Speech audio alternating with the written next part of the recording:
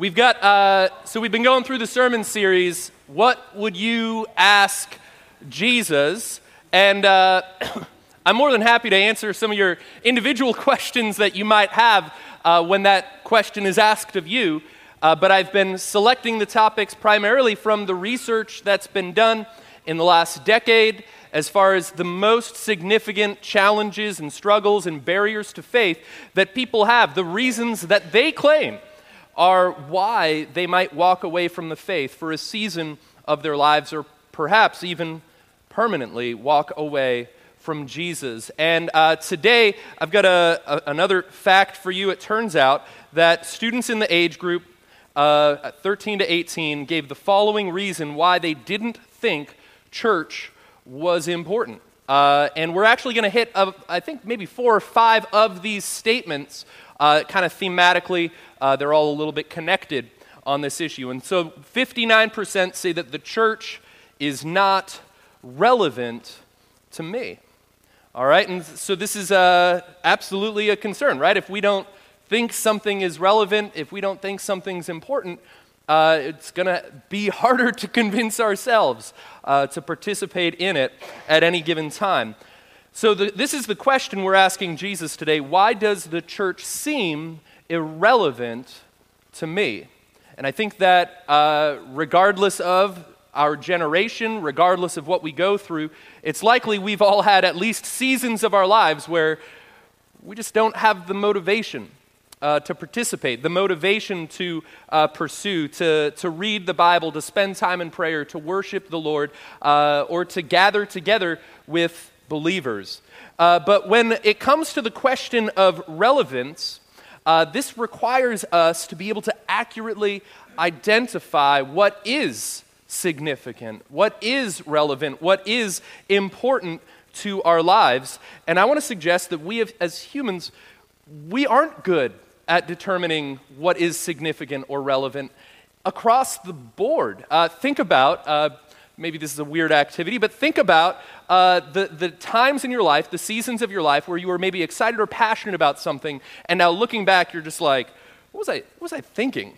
Right? Like maybe your basement is full of a pile of things that were attributed to an old hobby that you had that maybe you've spent a lot of money on, and now you're just like, I'm not even interested in that anymore. Like, why was I so invested in that?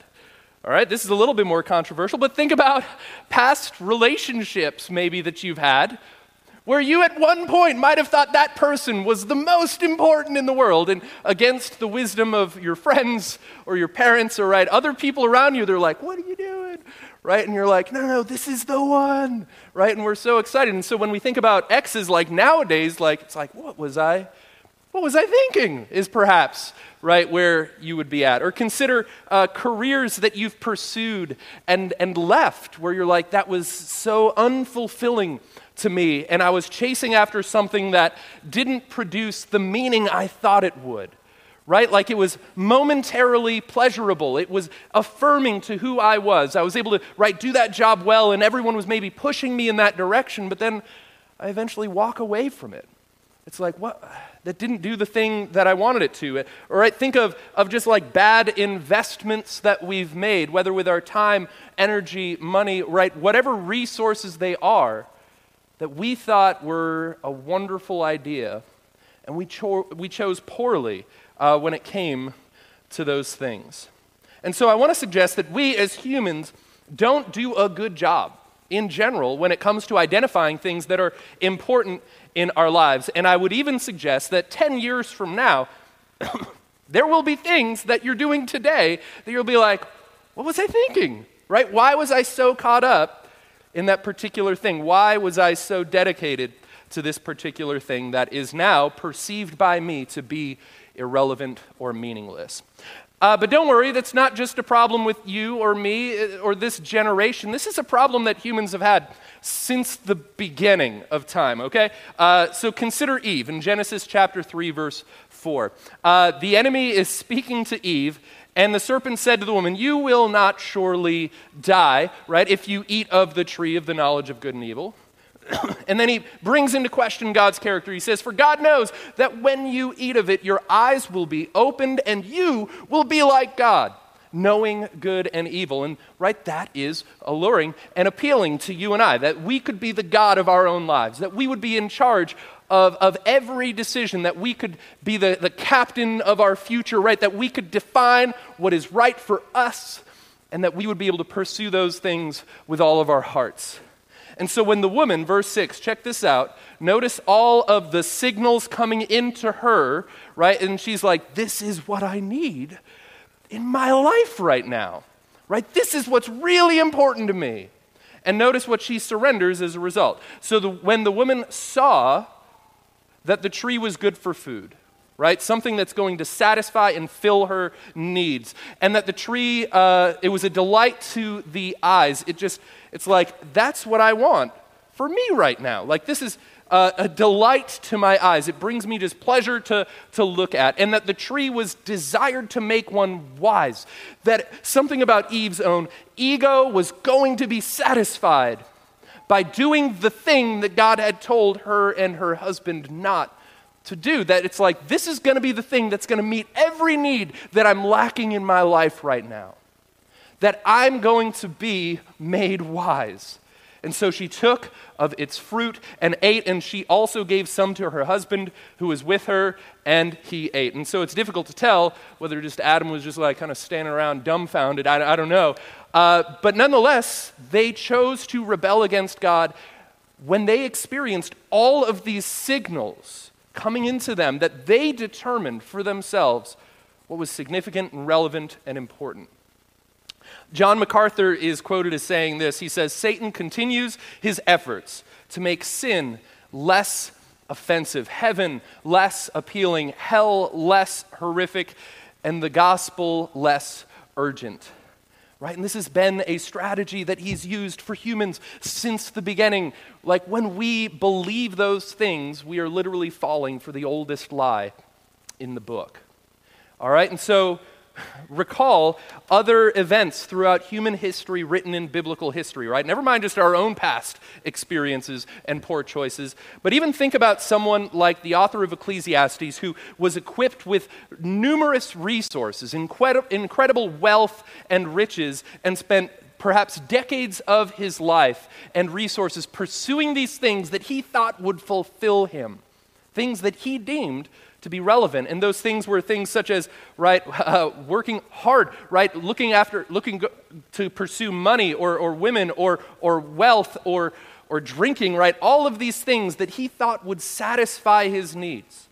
And he had the resources to chase after it far more effective than you or I are able to. And every one of those things, he ended up saying, all of these things are vain, they're meaningless, they're useless, it's grasping for the wind. I thought it was going to satisfy me, and it failed me miserably. And so I just want to point out that we fail to accurately identify the things that are going to be most fruitful, most beneficial, produce the most flourishing in our own lives. And unfortunately, we will spend decades of our lives chasing after them before we find out that they are wanting. Or consider this, the rich young ruler who encounters Jesus, and Jesus himself invites this man to follow him. Right? Jesus himself, Jesus, God in the flesh, walking on the earth, is like, hey, you could have relationship with me. You could hang out with me every day. I've got ministry that I'm inviting you to be a part of. And that man, in his assessment, was like, I'd rather keep my authority, I'd rather keep my riches, I'd rather keep my life where I'm in charge than choose the God of the universe inviting me to relationship right now. And that man walked away weeping, grieved at this dilemma he faced, and he chose to reject the Son of God in that moment. And I don't know if he'd then later heard of Jesus being raised from the dead. I don't know if this man later became a follower of Jesus. I don't know where he stands today on the other side of eternity. But I imagine if that moment is brought clear to him, he regrets at least that season of his life or that choice that he made that may have lasted until his death. He chose poorly. And Jesus, when describing our lives and the choices that we make, Jesus doesn't pull punches. He calls living a life, right, after our own thoughts, our own desires, our own hearts, is going to be foolish, right? Like we as humans, we're content living a life that's maybe like sinful if we think it's going to make us happier, but we don't want to be fools. But that's what Jesus calls it. He says in Matthew chapter 7, verse 26, "And everyone who hears these words of mine," Jesus, that is, right, "and does not do them, will be like a foolish man who built his house on the sand, and the rain fell, and the floods came, and the wind blew and beat against that house, and it fell, and great was the fall of it." And so Jesus is suggesting that when we live our lives ignoring his words, ignoring the scriptures, ignoring the words of truth and life that are meant to bring about fruit in us, bring us joy as we obediently follow after him, when we neglect those things, we're building our life and our kingdom on things that will not last and will eventually crumble and disappoint us. And he doesn't say like, hey, you shouldn't have done that, like, because it was the wrong thing to do. He's saying you shouldn't have done that because it's the foolish thing to do. And we've all been there, right? And if you've lived long enough, you've experienced those moments where your life or parts of it have collapsed, and great was that fall. And so here's one of the questions we're considering, like why should I pursue being in a church if it seems so irrelevant, right? And some of the reasons that some people might give as answers to justify their choices, another one is this: 48% of people in this age group say that I can find God elsewhere. All right, that's what they claim. I can find God elsewhere. For instance, some people might say, hey, you know what? Nature is my God. I can just go out and paddle in a kayak. I can go out and hike in the woods, or I can go out and hunt, right? I can go out and just be in God's creation. And that's how I have chosen to worship the Creator. That's how I have chosen to experience relationship with God. And through nature, we can find a portion of who God is.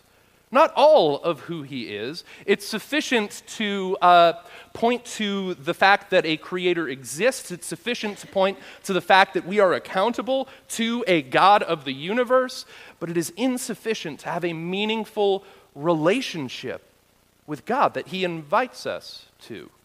In Romans chapter 1, verse 19, Paul says this: "For what can be known about God is plain to them, because God has shown it to them." He's talking about people who suppress the truth in their unrighteousness, okay? He says, "For God's invisible attributes, namely his eternal power and divine nature, have been clearly perceived ever since the creation of the world in the things that have been made. So they are without excuse." And so you can find a part of who God is in his creation, right? When looking at the very things he's made, right? The creation that he's made, whether it's right in the cosmos or in a cell, right? You can look at that and find out something about God that is wonderful, about his power and the fact that this divine creator exists. But it's insufficient to have relationship with him. Right? And I've made this analogy before. It'd be a shame for those of us who are married to only know our spouse through maybe, some high school project that they made that you found in the attic. Right? Like, you're not going to be like, I'm going to ignore relationship with my spouse in the house, and I'm just going to hang out in the attic and read, through their old art journal. Right? Like, you can learn some things about your spouse that way, but it's not the same as having a relationship with them where you can talk to them face to face. And that's what God invites us to. Some people would argue that, like, hey, I can find God on my own. Like, I can read the Bible, right? Like, I've got the scriptures. Like, I can discover who God is and what his will is for me by myself. I don't need other believers. And yes, you can discover who God is in his word. That he's revealed himself through his word. It's through his word that we can, that our hearts and our motives and the intents that we have are completely exposed, right? Where our soul and spirit can be divided by the very living Word of God. It can identify the things in us that are off and the areas in us that he wants us to be more fruitful, right? It's a way in which he'll prune away the things in us that are not bearing fruit and bring about life in us. So yes, the Word of God is the means by which we can accurately assess what's valuable and relevant in our lives. It can be the means by which we weigh our own feelings, our own perceptions of reality, and our own direction that we even feel God might be leading us to. But we still have this incredible need to know God beyond that, in community with one another. But let me suggest this first. Hebrews 1, verses 1 to 3. So we can know God through his word. Long ago, at many times and in many ways, God spoke to our fathers by the prophets. But in these last days, he's spoken to us by his Son, whom he appointed heir of all things, through whom he also created the world.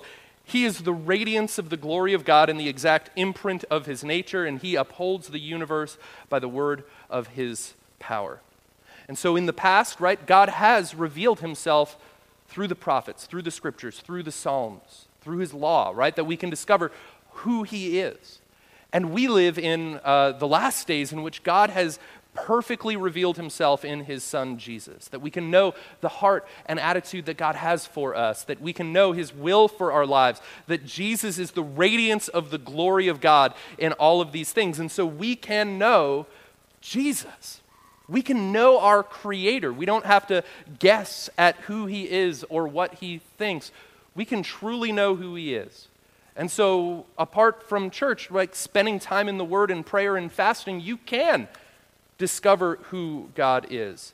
But if you are looking in his word, if you are reading his word as though they are the words of truth and life, you'll find that the same Jesus, the same God that you're seeking, also desires, his primary means to reach this world with his kingdom, with his hope, is through the family of believers, through his church. That the primary means through which he intends you and I to grow and be encouraged and to be stirred up towards love and good works is found in the lives of the people that you're sitting with right now. Right? This is incredible. Like the Jesus that you would claim you could discover and experience on your own in his word would also teach you in his word. Go and be a part of the family that I've made for you. Right? Jesus, you'll discover, has a great love for you. But he also has a great love for his church, right? For the body of believers. Ephesians chapter 5, verse 25. I'm going to read through this quickly. Here we go. So Paul is writing about marriage in one regard, but paralleling it to the way that Jesus feels about his church. He says, "Husbands, love your wives as Christ loved the church and gave himself up for her, that he might sanctify her, having cleansed her by the washing of the water with the word." And so, point taken, right? Challenge for husbands, but more than that, Christ loves his church. Christ gave up his life for the body of believers. Christ desires to sanctify his church, cleanse his church through the washing of the water with the word, right? This is how Jesus feels about his church. He is willing to die for his church. And so if we are going to try to independently, as a rogue Christian, just have this relationship with God, just us and him, we'll discover that Jesus we love also loves his church. He hasn't abandoned or divorced her. And so verse 27, so that he might present the church to himself in splendor, without spot or wrinkle or any such thing, that she might be holy and without blemish.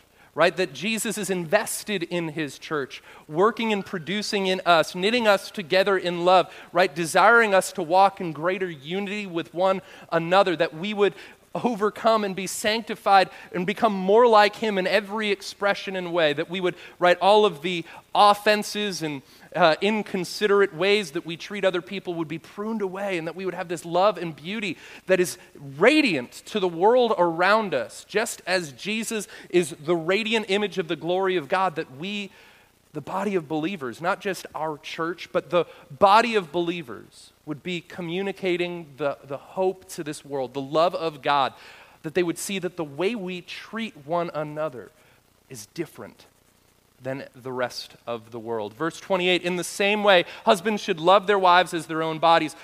He who loves his wife loves himself. For no one ever hated his own flesh, but nourishes and cherishes it, just as Christ does the church, because we are members of his body. And so Christ's attitude towards the church is that he's investing and nourishing and valuing, deeming as precious, right, cherishing his church. Right, that if we are to try to live our lives independent of a family of believers, we will find ourselves sapped and drained and fatigued frequently.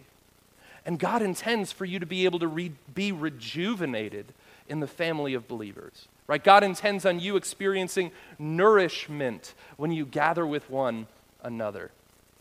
Therefore, verse 31, a man shall leave his father and mother and hold fast to his wife, and the two shall become one flesh. This mystery is profound, and I am saying that it refers to Christ and the church. And so I want to point this out. Jesus and the church are one flesh. All right? One flesh. There's no way we can divorce Jesus from his church and then just have this side relationship with him. It doesn't exist.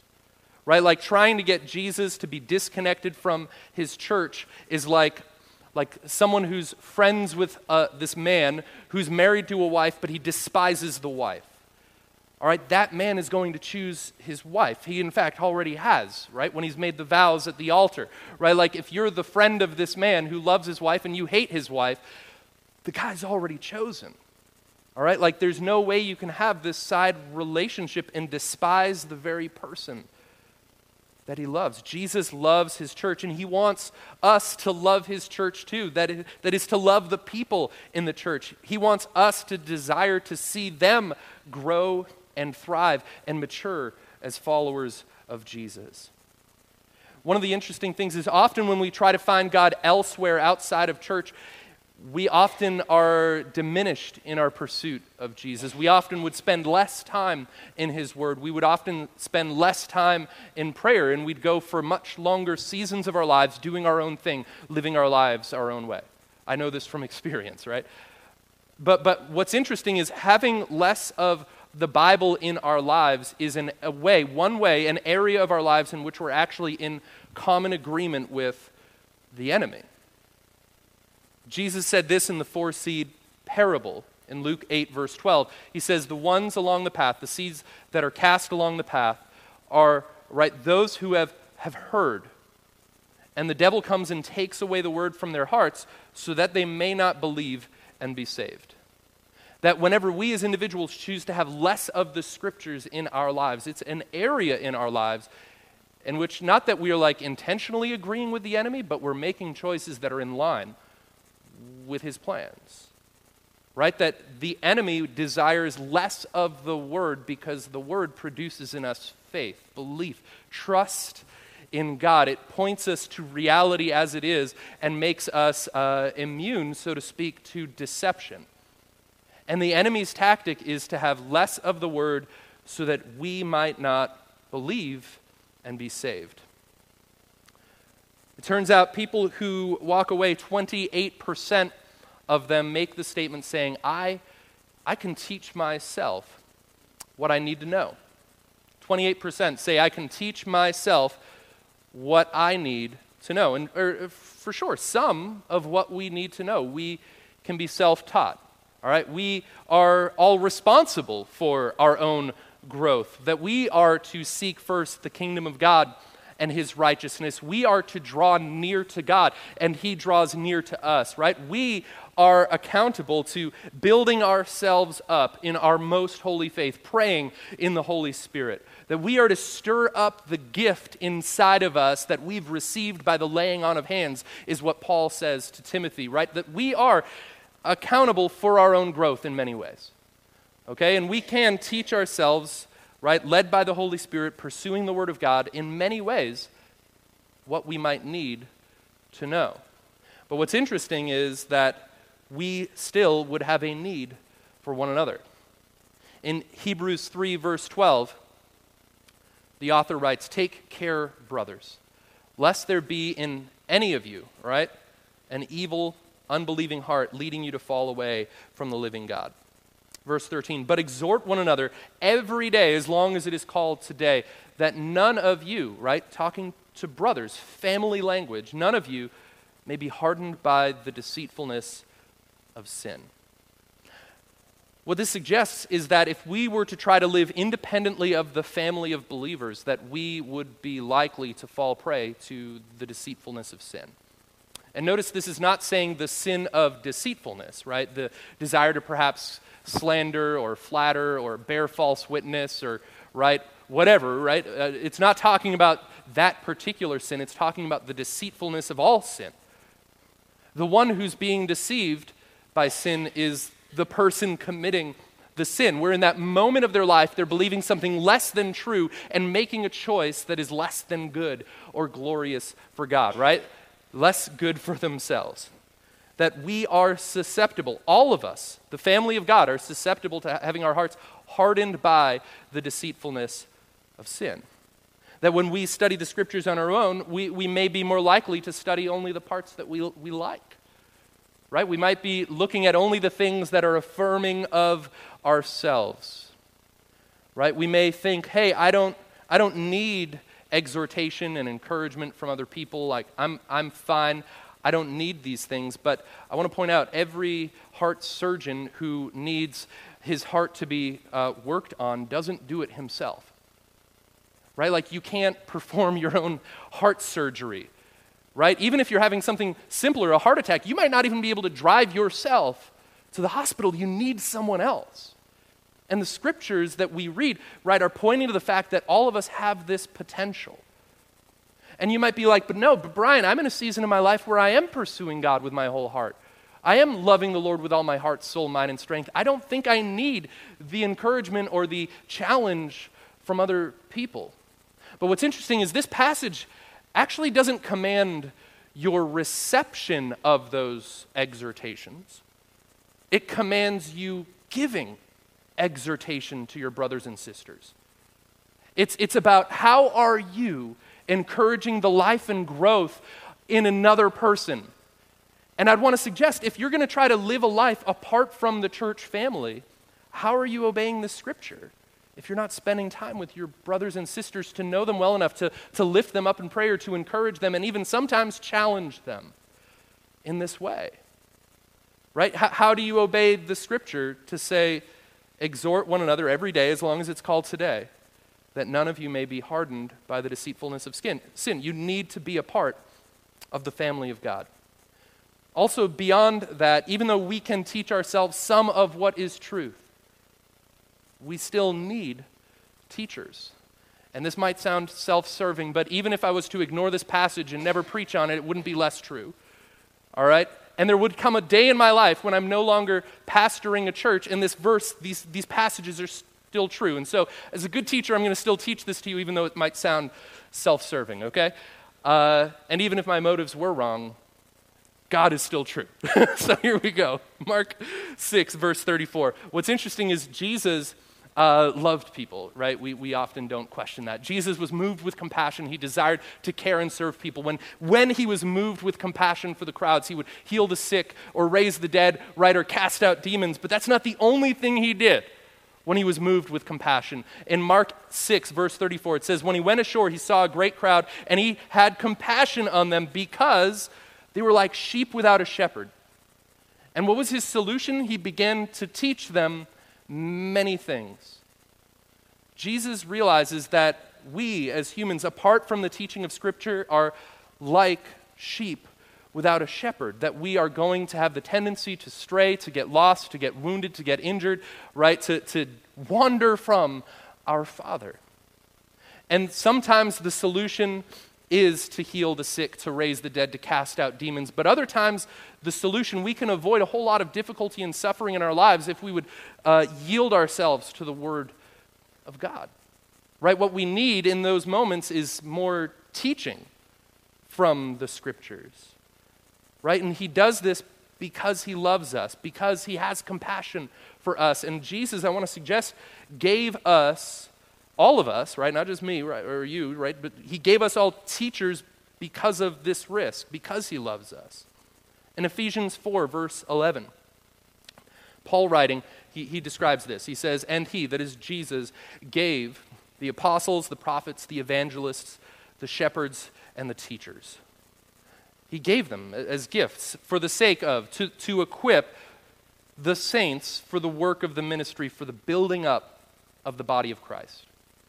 All right, for the building up of the body of Christ. That you and I, we need the church family. We need each other in order for us to live a life equipped for the good works that he's called us to do. Right? Without the church family, we cannot do the very things that God has us on this planet for. Right? Like if we're just going to choose to live for ourselves, Paul says in 1 Timothy 5 that the person who is self-indulgent is already dead while they live. Like what are you doing? Right? If you're only going to live for yourself. Right? And that part of the purpose is that we'd be equipped for ministry and that we would be built up as the body of Christ. And what's interesting, verse 13, it says, "Until we all attain to the unity of the faith and the knowledge of the Son of God, to mature manhood, to the measure of the stature of the fullness of Christ." Right? That the reason that Jesus does this is because he wants us to grow up. And this passage will get even more offensive, but it's basically saying he wants us to grow up. And this is going to continue to be his plan until we are walking in unity, that we're walking in fuller knowledge of who Jesus is, that we're walking in maturity, in the fullness of Christ. Verse 14, "So that we," and we're all susceptible to this, "may no longer be children." That one of the reasons God has a church family to equip us is because we are childish otherwise. Tossed to and fro by the waves and carried about by every wind of doctrine, by human cunning, craftiness, and deceitful schemes. Right? This is the risk. If we are only ever self-taught, if we're never held accountable by other people, being, taught by the scriptures from other people, myself included, we have the tendency to just go after and pursue the things that are pleasing to us. We'll raise up teachers for ourselves that will tickle our ears and tell us the things that we want to hear and won't challenge us and equip us for every good work. That Jesus gives us the church family so that we could be equipped, so that we could mature, that we could grow up, and that we wouldn't be childish. What's interesting is we could not say that we believe the scriptures and simultaneously say that we don't need to be a part of the church family. It's impossible to say that. That's a mutually exclusive claim. It can't happen. Paul puts it this way in 1 Corinthians 12. I think I'm doing okay for time. Here we are. "For just as the body is one and has many members, and all the members of the body, though many, are one body, so it is with Christ. For in one Spirit we were all baptized into one body, Jews, Greeks, slaves, or free, and we were all made to drink of one Spirit." Verse 14, "For the body does not consist of one member, but many." There's no such thing as a church family of one person. It doesn't exist. He says, verse 15, "If the foot should say," and notice this is a matter of, once again, self-perception, a matter of what the foot deems as relevant and as meaningful and as accurate when it may not be reality. "If the foot should say, 'Because I'm not a hand, I do not belong to the body,' that would not make it any less a part of the body." And so notice the foot is saying something, believing it to be true, but yet it isn't, no matter how many times the foot says it. It's not suddenly going to change the truth. "And if the ear should say, 'Because I'm not an eye, I do not belong to the body,' that would not make it any less a part of the body." And so once again, this is a matter of perceptions of reality and what is actually true. That there will be times in which we as individuals may not feel like we belong in the family of God. But that's a lie, and it's not true. And no matter how much we might think it, no matter how much we might believe it or say it, it doesn't make it true. We all belong in the family of God.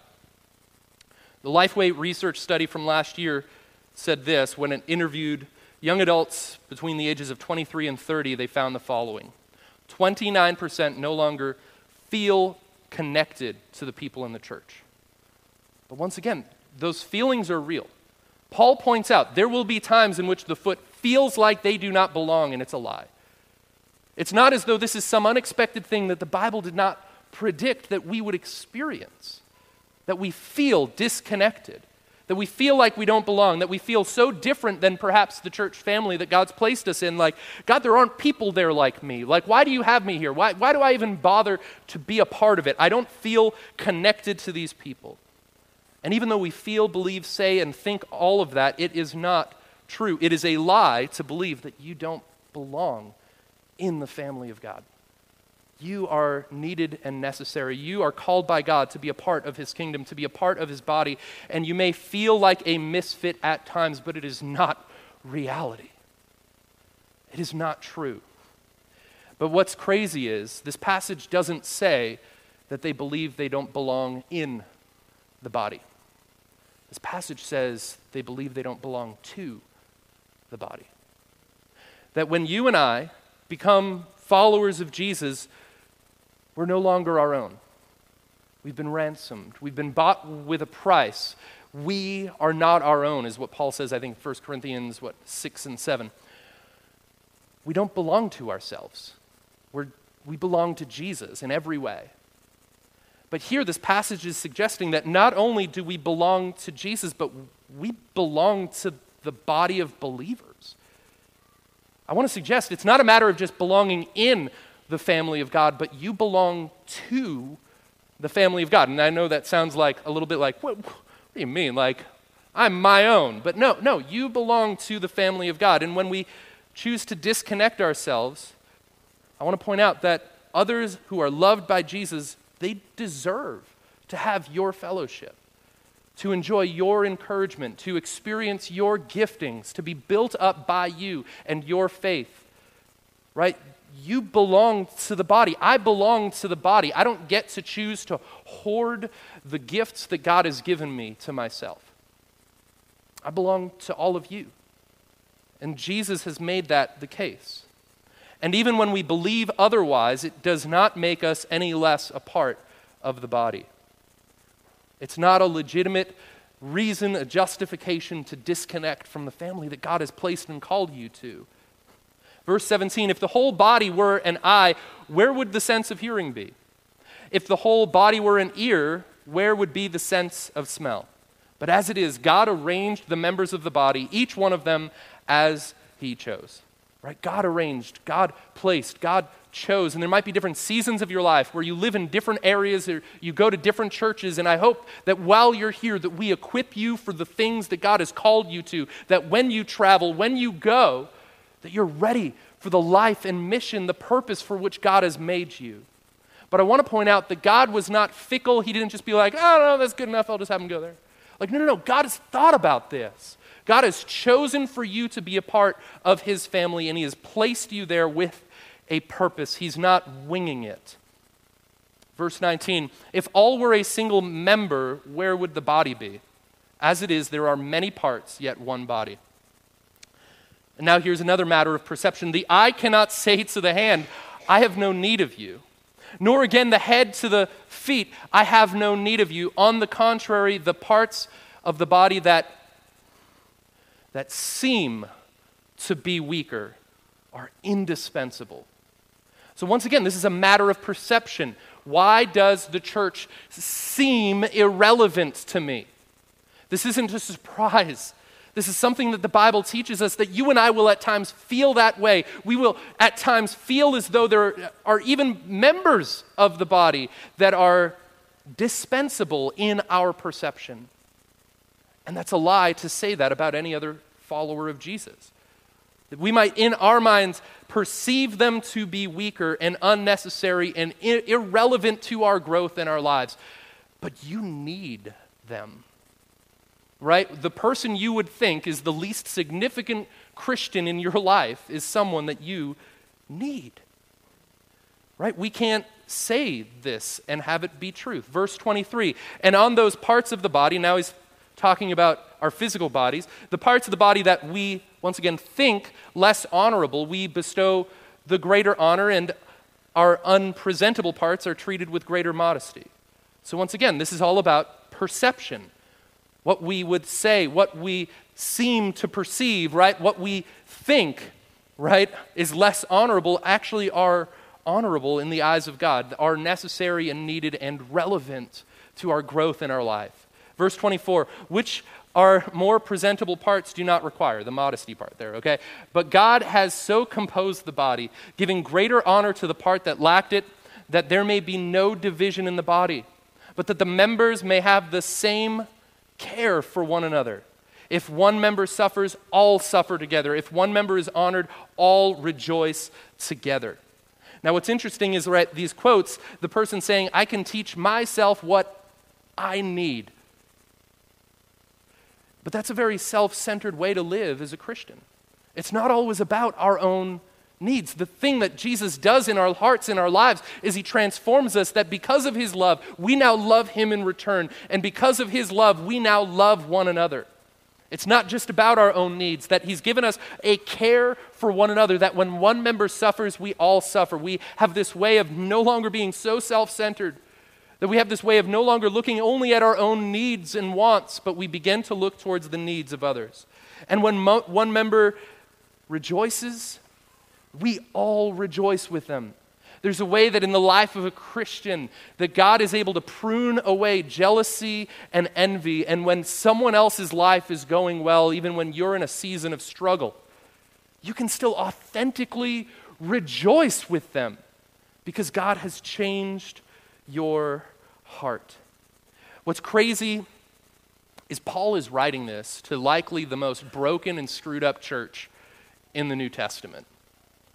Right? Paul is writing this to the people where like they could legitimately say, this place is so screwed up, these sinners are so just messed up, the church is not addressing the things that it should.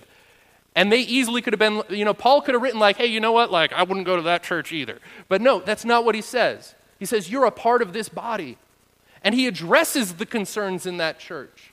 He's investing and nourishing that church just as Jesus does. And he loves them. I am running out of time. Here we go. All right.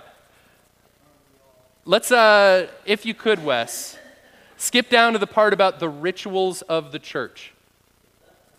Here we are. 12% of people interviewed say that the rituals of the church are empty. Right? They're saying this is irrelevant to me because it's like you just show up, you get some bread once in a while, this isn't doing anything for me. But I want to point out that that's, once again, an inaccurate perception of reality. Now, if the church is held and strangled by the traditions of men being presented as the Word of God, then that's a problem. But I want to point out the rituals that Jesus gave us are ones that continue and remain to this day for a reason. They continue and remain to the end of the age. He's given us two, right? Jesus commanded us to baptize. Matthew 28, verse 19. Go therefore and make disciples of all nations, baptizing them in the name of the Father and of the Son and of the Holy Spirit, teaching them to observe all that I've commanded you. And behold, I'm with you always to the end of the age.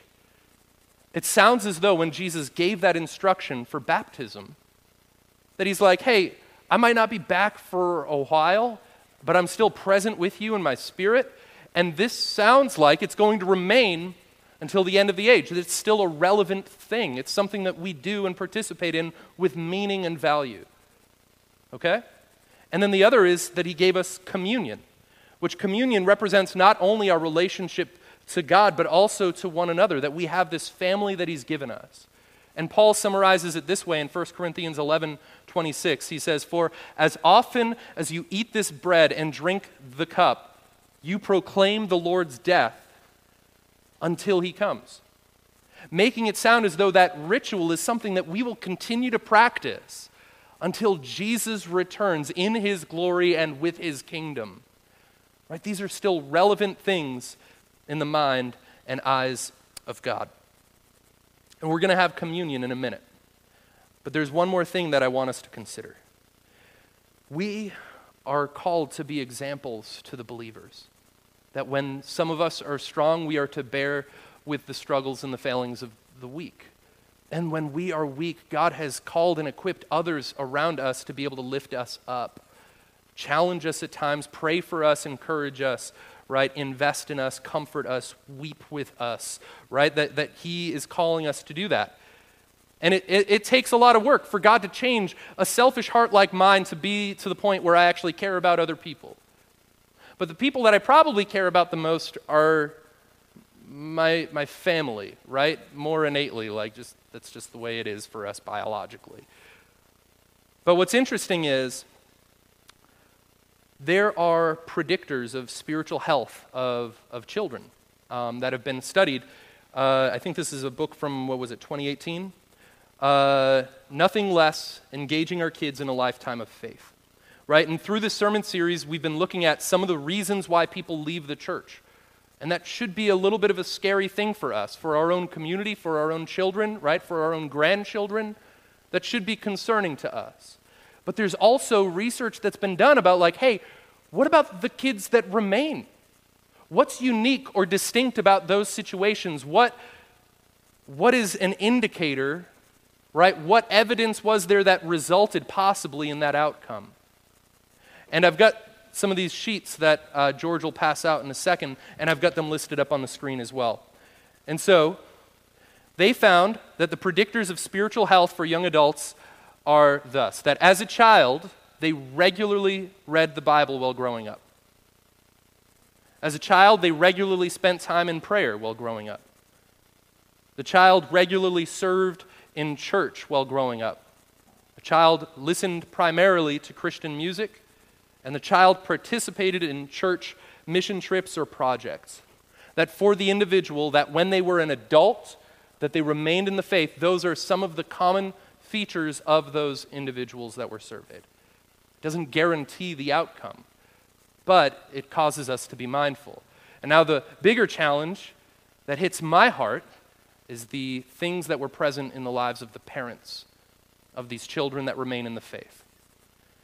In addition, they found that parents who had successfully passed their faith on to their children typically were involved in the following activities.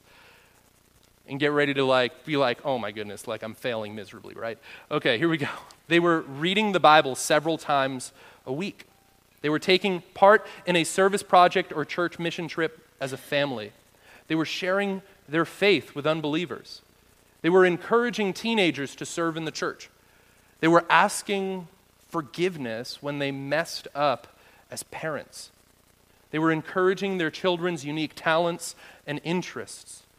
They were taking annual family vacations, which that one seems more spurious to me, but I think it just points out you got to love your kid. You don't want to just merely have them I want you to be a disciple of Jesus, I just never want to see you, right? No, you got to be invested and love your children. All right? They were attending churches with teaching that emphasized what the Bible says. And they were even teaching their children to tithe. And so when I read these things and I'm oh my goodness, this stirs me up to be I need to be more intentional about these things. Because I want to love my kids well and I want them to know and love Jesus. But don't merely be a follower of Jesus for the sake of your kids, right? Do it for the sake of what Jesus has done for you. Do it for the sake of your relationship with the Lord. Do it for the sake of you knowing and enjoying and experiencing the life and blessing that God has for you. And as a result, your children, your grandchildren will see that.